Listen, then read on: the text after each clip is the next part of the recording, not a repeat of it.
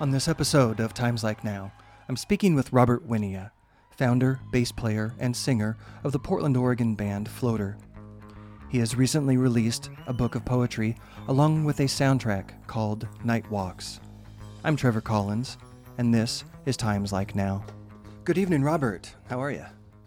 Good. How are you doing? I'm well. How have you been? How is your family, and where are you living nowadays? What state? What? I am in Portland, Okay. which I've called home for, I don't know, a long time.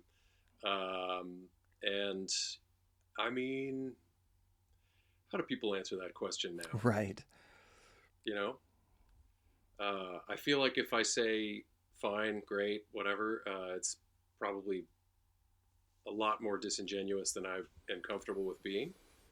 But I also feel a little bit like I think most people these days, in that if you really start to launch into how terrible you feel about all of this, no one has, we're all in it, so it's not anything anyone doesn't know. So um, I guess I'll just say I feel probably like everyone else. I understand that and can relate as well. I want to jump right into things. So obviously you're not doing any live performances, and that must be tough for a musician that's always moving as much as you are or as you seem to be. That's got to be It's hard. not great. I'm going to jump into for my audience quickly. Uh, I have never paid you for any of the music that I play on my show, correct? Because I think anybody who might listen to my show might be curious if somehow I'm getting something from you. But I play Floater, I play Dramatica. I've been playing your solo material. Um, so yeah, I just wanted to make sure that everybody knows I'm just a fan and support your music and always have. I'm getting nothing And I from love you. you for it, Kyle. Thank you. So real quick, a history of Floater for those who may be new or those who are recapping. Eugene, Oregon, approximately 93, correct? I think 90. 95. Let's say 94. We'll split the Sure. As difference. far as the name, the band, that it was solid Yeah, by 94 there's ish. some gray area in there. Sure, lots of. um, Moved to Portland, and then extensive touring up and down West Coast and West Side of the United States. Some shows in New York side, East Coast side, and around. Um, what is it? 9 albums I count under Floater's belt. Live studio or Uh, studio 9 studio albums. yeah, I think that's right. That's what Wikipedia said as. Oh, trust Wikipedia. Um, and two albums, So, 2 albums live. oh yeah, sure. Right. Um, and I guess something to get into that I'd be interested in speaking of is all of this time, how many years I wouldn't even want to add it up right now, but do you, would you go back to those earliest days, do anything differently?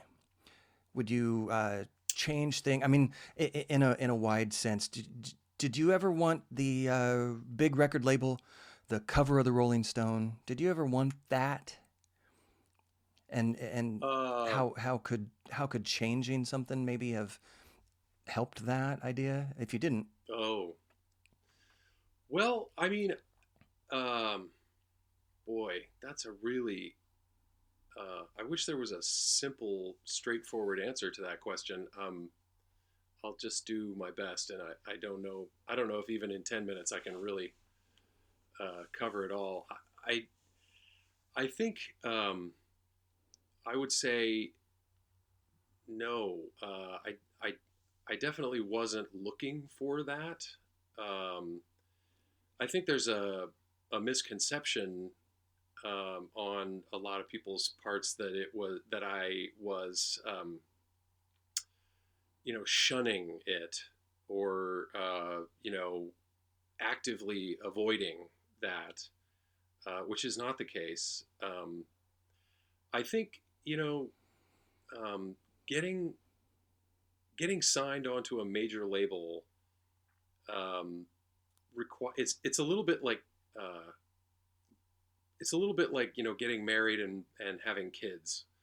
Um, it just does not happen unless it's something that you want to have happen. It astonishes me the number of times that people, especially musicians, and I mean, I think probably actors are maybe the worst at this, but they perpetuate the myth of this sort of like, I was just walking down the street and then all of a sudden someone said, "You're famous," right? It takes a concerted effort and a lot of focus, and you have to really work to get a manager, to get representation, go through an entertainment lawyer, work with a major label, to become a Pearl Jam or something like that. It has to be the goal. And the relentless touring and the commercial deals and the tour sponsorships and everything are all part of the package. So if it's just something that if it's not your primary goal, it's not going to happen. And I think that would be the long and the short of how I would sort of probably sum it up, is that it just wasn't the goal. And I don't think if I could go back and change anything that I would have made it the goal, because working you're on your own way, is just so fantastically liberating. And I mean, I could never have done so many of the things that I've done over the years if I had the obligations and responsibilities that would have come with, like massive worldwide commercial success. And I mean, I certainly wasn't like turning it down or anything like that, but if I could go back and do it all again, no, I would not make it the goal for sure. That is that is great to hear, and I think it really is, and I think Floater fans would find a lot of I don't know. It certainly makes me feel great about you and about the band, because that is one of those. Well, Floater has, in my mind, been the black sheep, and in the best of ways, doing things your own way, driving things your own direction, as you've just stated. And I've always felt that about the band, and that's why I think your fans are so committed and so rabid and so absolutely fanatical about this band. The three musicians on stage are, as you've just said, I think it says a lot about integrity, and it says a lot about priorities. You do it because of the music, because of the love of the music, and the trappings and everything that you've just described. We've seen these stories in movies and biographies about other bands and the terrible things that can come with it. And I think this, as you've just described, is fairly succinct of I think why your fans love the band, love the music so much. Well, I mean, I'm grateful that people can throw themselves into it. I mean, that's the whole point.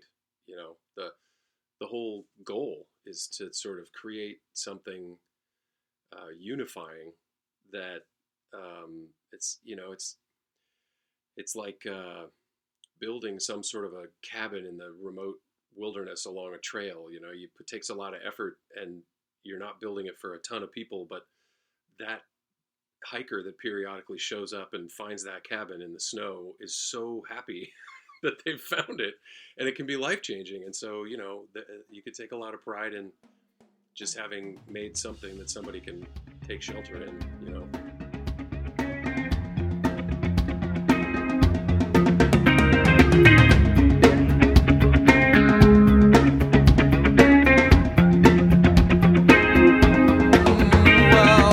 Take a breath and take your seat and take your medicine.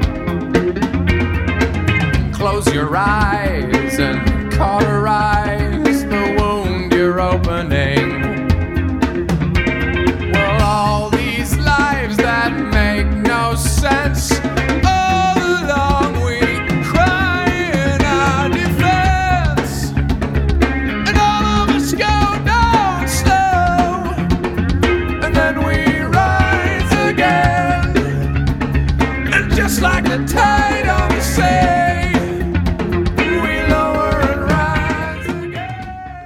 Back here with Robert Wynia from Floater, singer and bass player.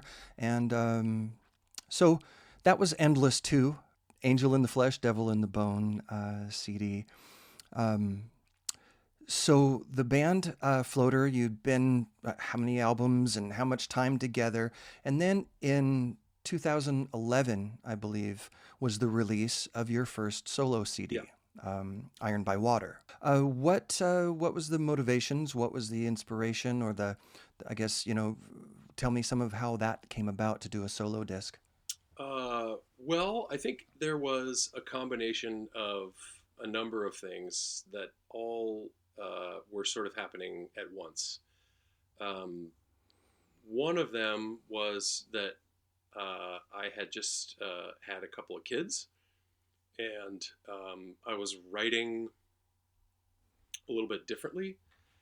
And I realized that, with all of the Floater albums, there had been these moments of kind of bringing things down and getting very acoustic. And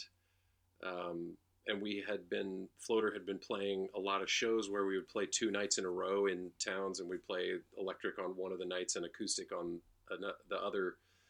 And so I was writing and recording more and more and more with my guitar. And, it seemed like I had a lot of these songs that were,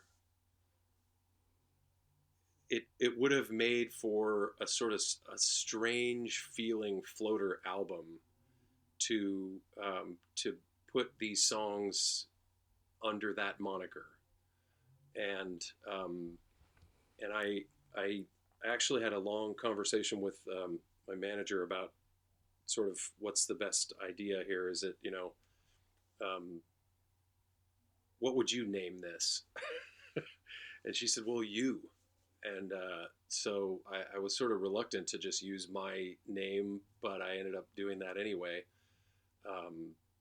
And I think that it was, just sort of all those things. Some questions regarding performance. Do you prefer studio and recording, or the live stage experience? After all these years and all these shows, years of recording, what's your favorite, I guess, if you have one? I definitely, my favorite is the studio work. And I would just say that's because inherently I'm selfish, and I like when I'm working in the studio. It's like it's my time, and I get to stop and start and do what I want and try different things and throw away the things that I don't like. And when I'm performing live, it's their time, which is great. There's a lot to be gained from it. You get a lot of feedback. You get that sort of immediate response that you don't get in the studio. But in the studio is really where you get to screw up a lot and just throw everything at the wall and see what works. And but live is kind of higher pressure. Sure. Now, speaking of touring, you did some tours with your solo band, and that was with I'm trying to the name. Remind me. Sorry. The Sound. The Sound. The Sound. Yes. Yeah. It's easy to not remember because I changed it around a lot. Okay, there you go. But it is Robert Wynia and the Sound.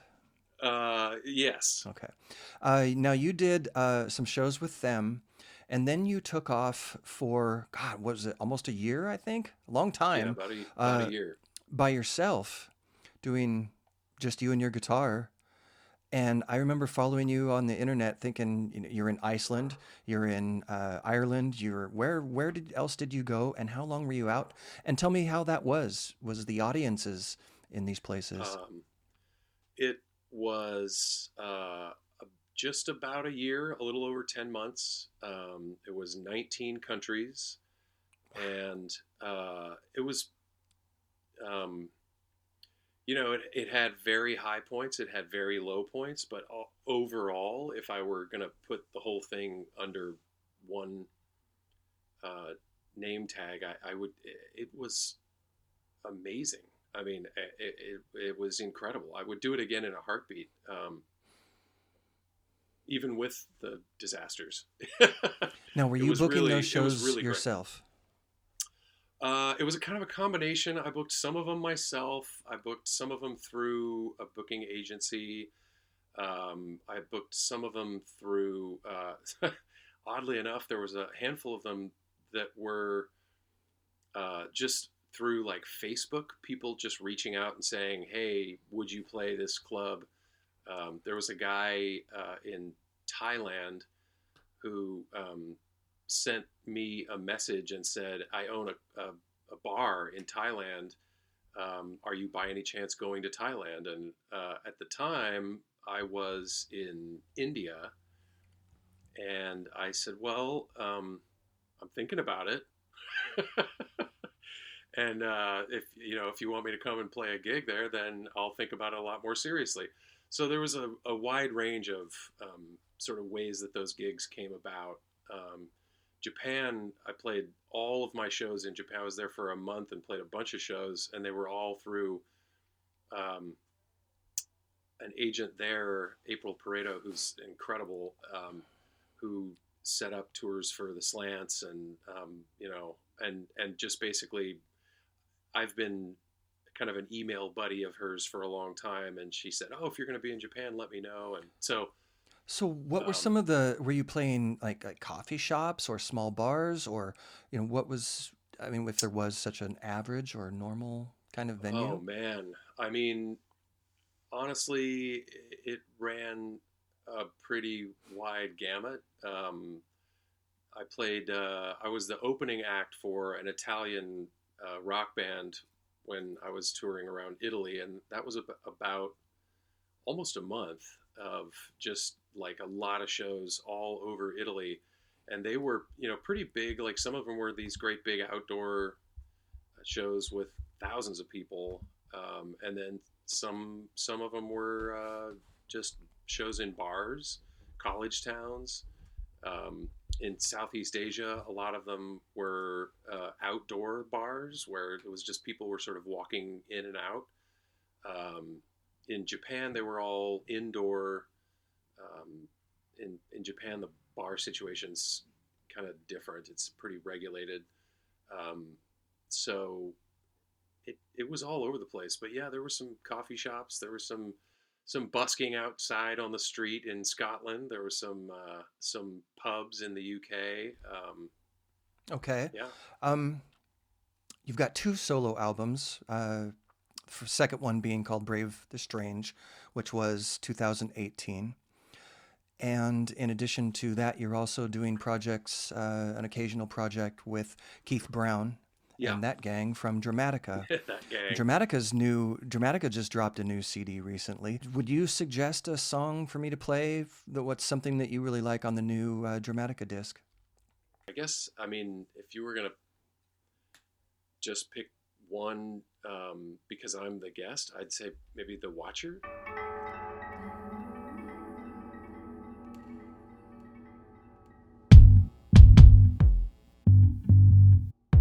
This rusty turning of the key, blinding light falls through the door, and now so much to answer for. Shaking, hanging your head, you've been misled. Oh, imprisoned now in your creation. The Watchers by Dramatica, featuring Robert Wynia on vocals. And now, back to our interview. Robert has released a book of poetry and a corresponding soundtrack, I guess you would call it. Please, what would you call the music accompaniment of this poetry volume? I call it the soundtrack. Okay. Yeah, it's I realize now, after putting the book and the instrumental soundtrack out, how confusing this is, and, and I'm confronted regularly with the questions of like, how does this work? What? And I am only just now recognizing that I think I may have produced something that is a lot more baffling than I intended it to be. But you know, hey man, that's okay, right? People are stuck inside. They can handle a little intellectual Well, they might challenge, have to think or right? research some. Well, or or just come to a conclusion on their own. And Well, eh, just to explain real quickly, so you have the pieces of work are separate. There's a yeah, musical CD or soundtrack, as you said, and then the poetry, you reading these poems. Now, then is it like the Pink Floyd Wizard of Oz? You have to press play on one and press play on the other to get them to sync up as you no, wish. it's much easier than that. So the the premise for this for me was that I am a really big fan of soundtracks as an art form, and especially soundtracks. If I'm listening to a a Peter Gabriel or a Brian Eno or a Nick Cave soundtrack, I don't even need to watch the movie.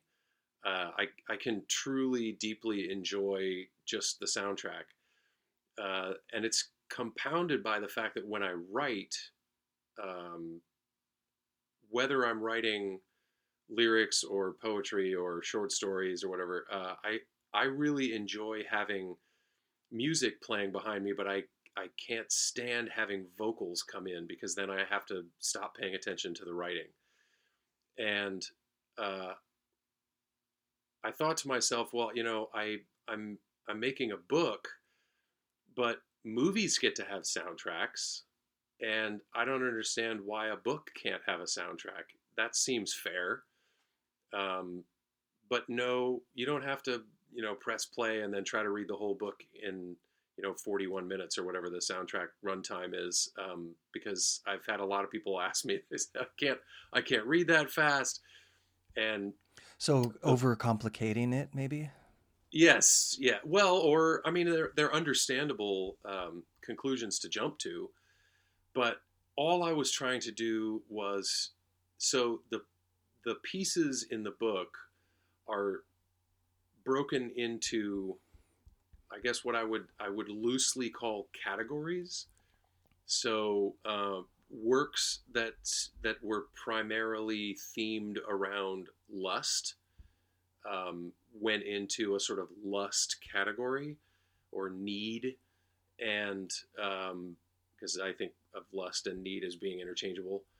And then I would try to create an instrumental piece that I felt like conveyed a sense of need and lust. And then the pieces that had to do with, you know, society and social breakdown and social fabric were all kind of lumped together into a section of the book. And then I tried to create an instrumental piece that I felt conveyed that. So the idea is, if you wanted to put them together or felt the need to put them together, I would say you can listen to the track that's named that corresponding section of the book and read anything from, if you want to do it at the same time. That's how it's a sort of guide. But you can very easily just read the book on the beach without headphones, and you can very easily just listen to the soundtrack without having to read the book. So Uh, they do complement each other, but they don't have to be and together. the titles of both are Night Walks. okay. Okay. I'm going to play some of that, and I'm going to play what you sent Oh, me. yeah. So this is what I sent you was the third track of the soundtrack, which corresponds to the third section of the book. And I picked, it has sort of four musical movements in this piece that I sent you. And so I picked four pieces to read. and I read those over the music. Robert Wynia reading from Night Walks. This is Need Like a Collapsing Star. Was it whole when you left, but broken when you got there? Or intention dissolved into mist? A detour planned on the long fenced road? His hand held to the back of your neck, a bit too demanding, or perhaps not quite hard enough? Still, in the end, it will do. Robert Wynia reading from his latest, Night Walks, along with the accompanying musical companion CD. And now back to my interview with Robert Wynia. Yeah, it's been a long, strange trip for the fans. Floater fans, some of my favorites. I really desperately miss some Floater live music or some Dramatica live music, and I think we're all going to have to bear down and grit our teeth and wait till we get through this. But looking forward to other projects. Do you have anything else that you're in the laboratory working on? I am, yeah, a number of things, but I don't want to get everybody's hopes up because Of currently I can't have anybody come into my studio because so it's a lot of working remotely and sending files back and forth, which is just very slow. Can you let it slip? Is this Floater material? Yeah, sure, some of it, yeah. Okay. Yeah, I mean, I don't know what I would do if I wasn't in contact with those guys. We all Sure. daily text each other and say, "I miss you, man." But what are you gonna do? Where could be, obviously the regular places like Bandcamp and whatnot for your material, your poetry and everything else? Where would you recommend? Well, definitely, yeah. Bandcamp is great. You can for anything of mine, you can just go to robertwynia.com, and I think there's just links there to everything. And floater.com or floatermusic.com? Floater.com. Okay.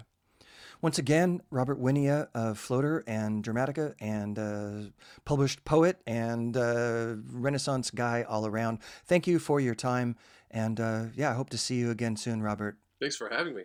Thank you for listening. This has been another episode of Times Like Now. Please tune in again next time.